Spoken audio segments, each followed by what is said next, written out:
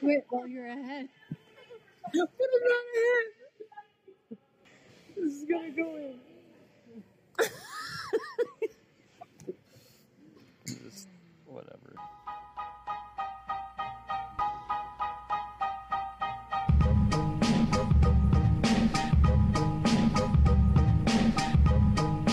Well, good day, everybody. Welcome to Season 1, Episode 2 of the Girl Hockey Dad podcast. I have been dragging my heels a few days now, getting this ready, and I apologize.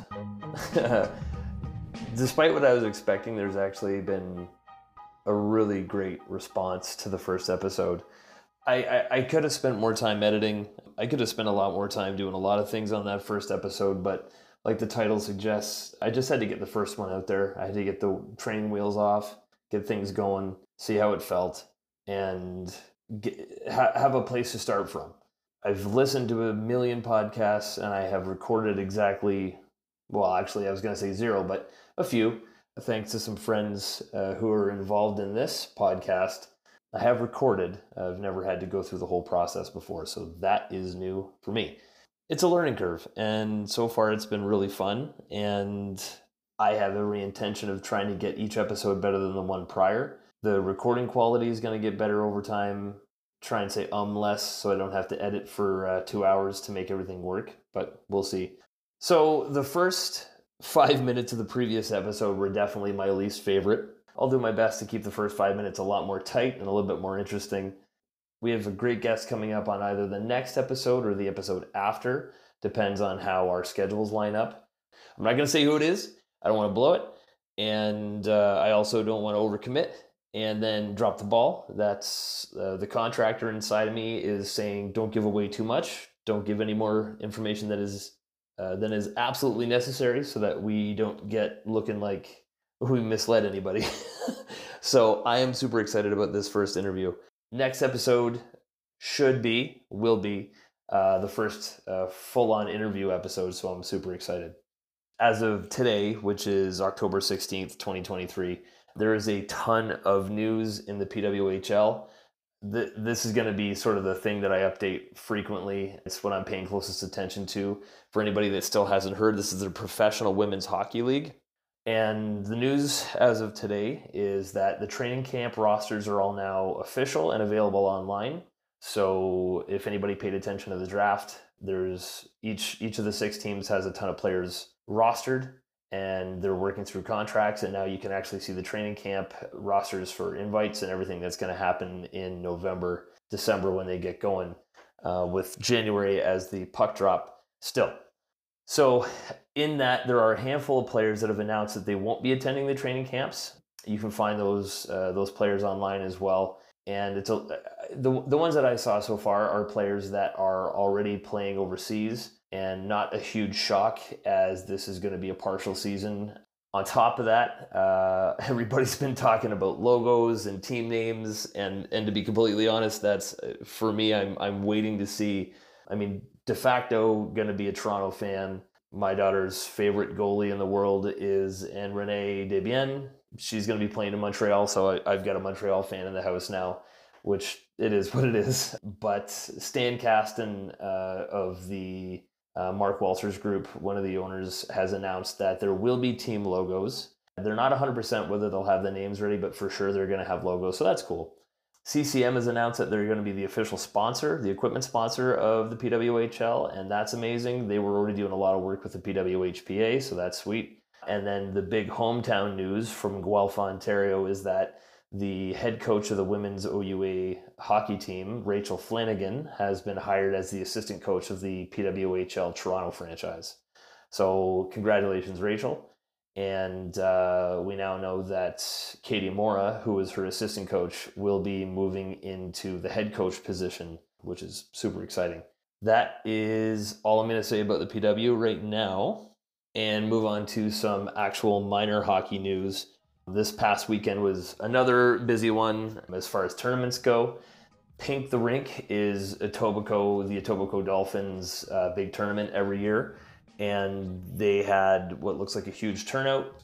So I'm just going to go through who won what. I'm starting with the U11 AA's. The London Devilettes beat Burlington 1-0 and took gold.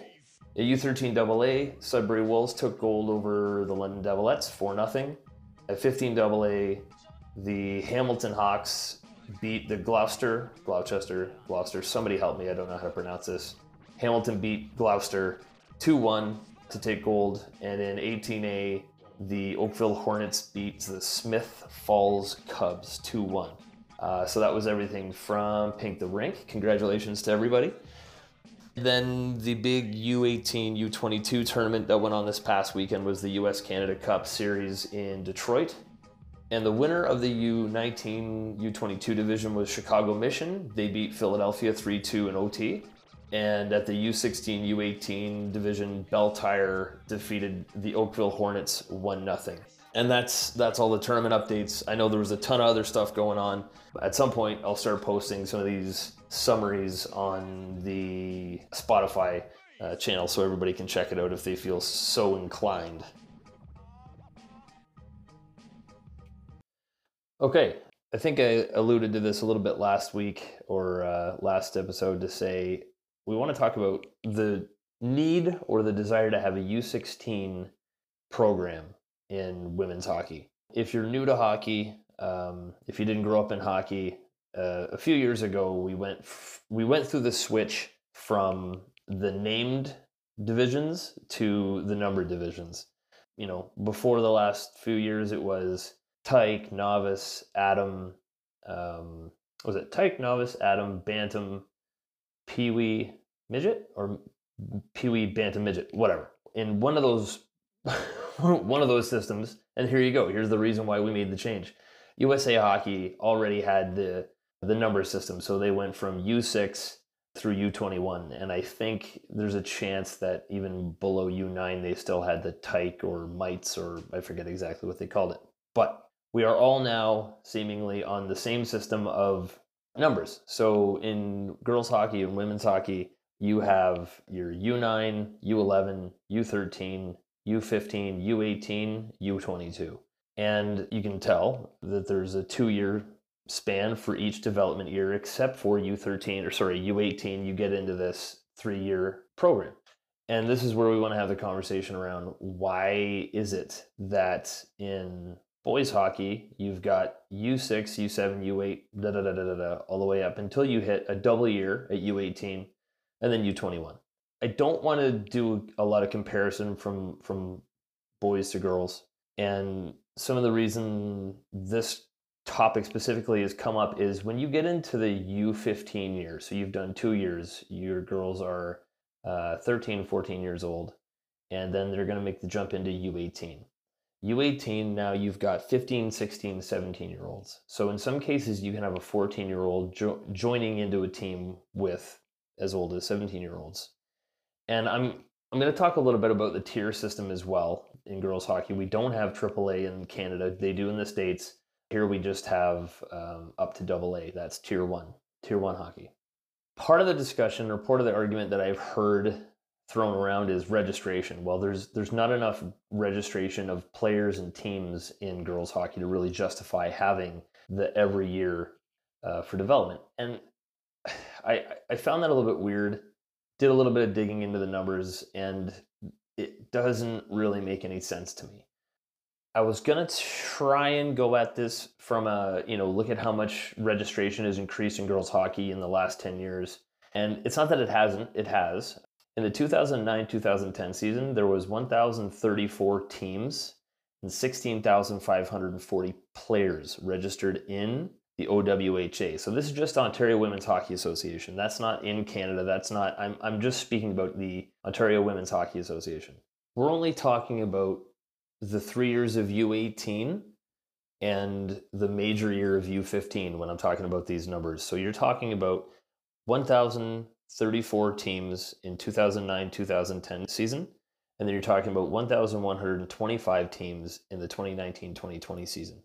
In comparison, the OWHA is going to be what we use as the baseline for girls hockey, and the OMHA is what we're using in Ontario as our baseline. U15 boys hockey, you had 237 teams registered at the U15 level. At U16, it dropped to 100 teams. And then at U18, it shoots back up to 224 teams. We'll use that as a guideline when we say that there's a lot more teams in girls registration. So I don't want to hear the argument that it doesn't make sense to have every year, like the boys when it comes to girls hockey, solely for registration. I don't think that makes any sense. So let's say that registration numbers are high enough to have it make sense that, you know what, maybe we should look at switching. I understand that you're talking about changing an entire system. So all we're talking about right now is U16. So let's just look at why we're talking about this.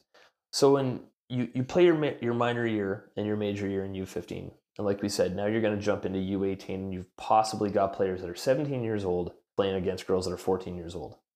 The problem to me, or what's hard to understand, is that it exacerbates the situation that we even have in U15, where as you start your U15 year, you've come out of U13, you're a major U13, you're coming into your minor year U15. The major-minor split can really affect teams. So it really can affect the compete between different teams in the OWHA across the board. You're going to have some stronger teams and some weaker teams every year, depending on how the split is. Different centers have different approaches to how they would actually work the major-minor thing. You want to have, heavier major count, almost entirely major in the second year, and maybe a few majors in the first year. Well, even that gets a little bit weird. So even as I'm saying this, you could see how it would really make sense to go, even if you have to have 2 years going up to U13, go into U14, go U13, go U14, U15. Anyways, maybe I'm talking about, I'm already in a dream world. I'm talking about changing everything now, and all we were starting with was, hey, why not have a U16? Focusville. The reason we're bringing up the U16 thing is, okay, so now you've got a lot of competitive players looking for a spot on a roster. You have 3 years on a U18 roster, and you have players that maybe they're very strong from the get-go. So they start their minor year, they're 15 years old starting U18. They're going to hold a roster spot right through until they graduate out.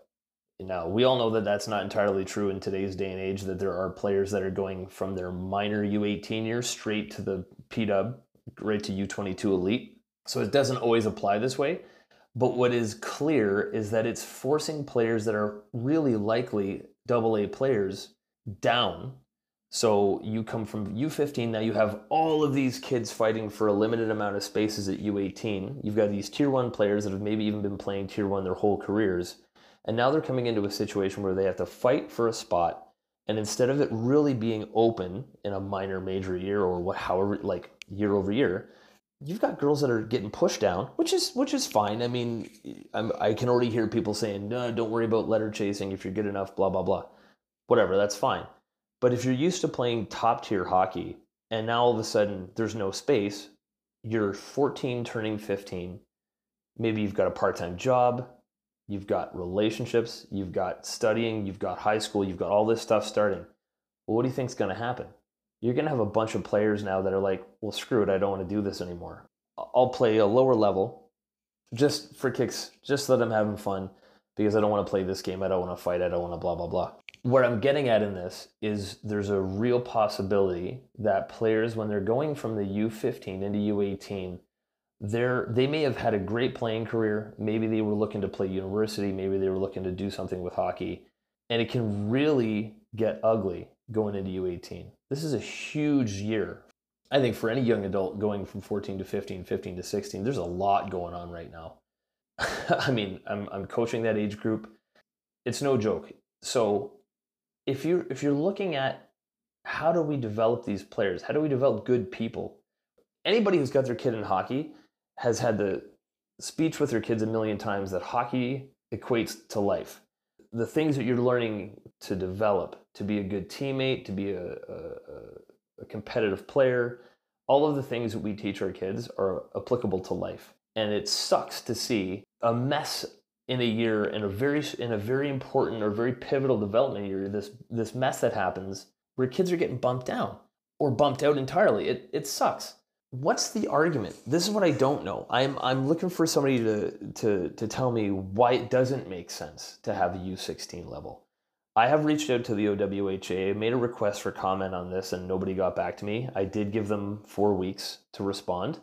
So I'm going to hold to the fact that I didn't get a response on this. And I invite the conversation to continue. A good friend of mine, who hopefully is listening to this episode, in a road trip, was like, "Who do we need to talk to? What do we need to do to make this happen?" And I think it's fair to say that if you just look at the numbers alone, you really could justify that a U16 would make a lot of sense. You then take all of your majors from that U15 year, and they go straight to U16, and you've got your double A, single A, however many teams would make sense at that age group. And maybe it only is double A, and double B, or something like that. But I would love to have somebody show me the way that the numbers don't work to make this make sense, because I don't think that's going to be the case. Just even based on a conversation I had this morning and a text from an old coach, one of my kids' former coaches, great guy. He made a comment that one of the topics he would really like to see discussed, and here's a bit of a segue into a future episode, but why aren't more females getting into coaching in women's hockey? That is something that I do really want to talk about, and that is something that I'm planning to get into with a lot of these interviews, to see why it is that more past players aren't just automatically getting into coaching. To me, it makes perfect sense. And I don't want to get yelled at by parents. We've all seen the crazy parents. We've all seen the way people conduct themselves. I'll throw myself in there as well. I've been one of those people from time to time. Hopefully hopefully less than more. I know that if you add another division, you're going to add a U16, you're going to have the situation where, well, we need more volunteers. And I know it's already hard enough to get volunteers. Here's a couple more topics that we got to get into. Why are there not more female coaches volunteering? Why are organizations not leaning into having paid coaching positions for tier 1, tier 2 teams? And why are we not doing a better job of recruiting volunteers into these organizations that can help things run more smoothly? It's not like we have a shortage of registration. It's not like we have a shortage of people looking to do whatever they can to give their kids the best experience. Hockey is a fantastic sport. It's why we're all here. It's fast-paced. There's such development personally, mentally, emotionally, physically. It's awesome. So again, show me the reason why we can't have U16. There's a lot of different angles to come at this from.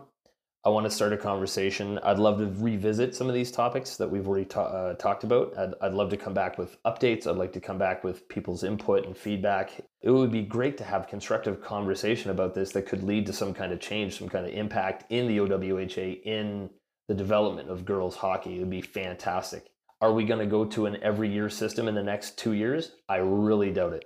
There are pages and pages of things that could be added or changed in the way we operate in the OWHA or in girls hockey across North America. It's not going to change overnight. You know what? I'll leave you with this topic. Why don't we introduce a AAA division in Canada? We do have it in the States.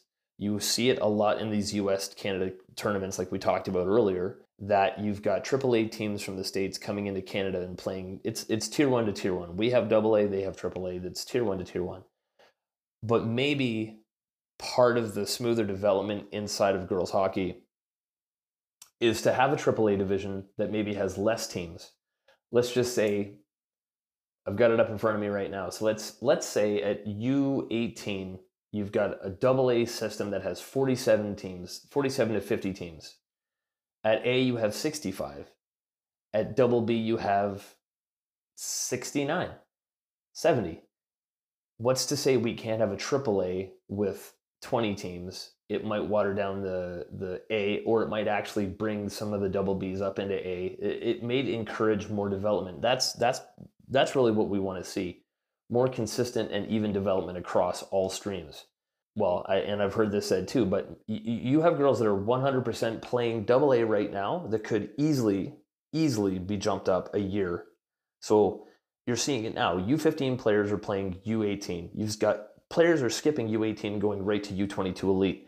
Go back to my previous comments. I don't know how, from the development of the person, of the kid, how that's a great thing. Some kids are built different. I get it. and they can do it, but it's not for everybody. It's going to be expected of everybody. I don't know. I think we got something to talk about here. Decisions that could be made that could make a smoother development stream. That's all I'm saying. So I think we'll probably wrap it up there with episode 2. I don't want to get too lengthy with these things. I feel like that 20-minute mark is pretty consumable. I don't want to drag on. I know that once we get the interviews in here, they're going to get longer. It's not necessarily a bad thing, but until I'm actually saying something that's worth listening to, maybe keep it short, maybe keep it simple. Anyways, everybody, thank you so much for coming back again. It's so awesome to see more and more people subscribing to Spotify to see the new episodes as they come out. It's awesome to see more people following us on Instagram. And I invite everybody, please tell your friends, send them an episode, get them to listen. Send me an email, send me something on Instagram if there's something you want to talk about, if you want to hear discussed. And tell me your thoughts on something. I'm going to leave you with this. What do you think about getting some coaches on here to chat? I mean, I don't know. Could be dangerous. Could be fun. All right, everybody. Thanks so much. And until next time. Oh, red, green. Keep your stick on the ice.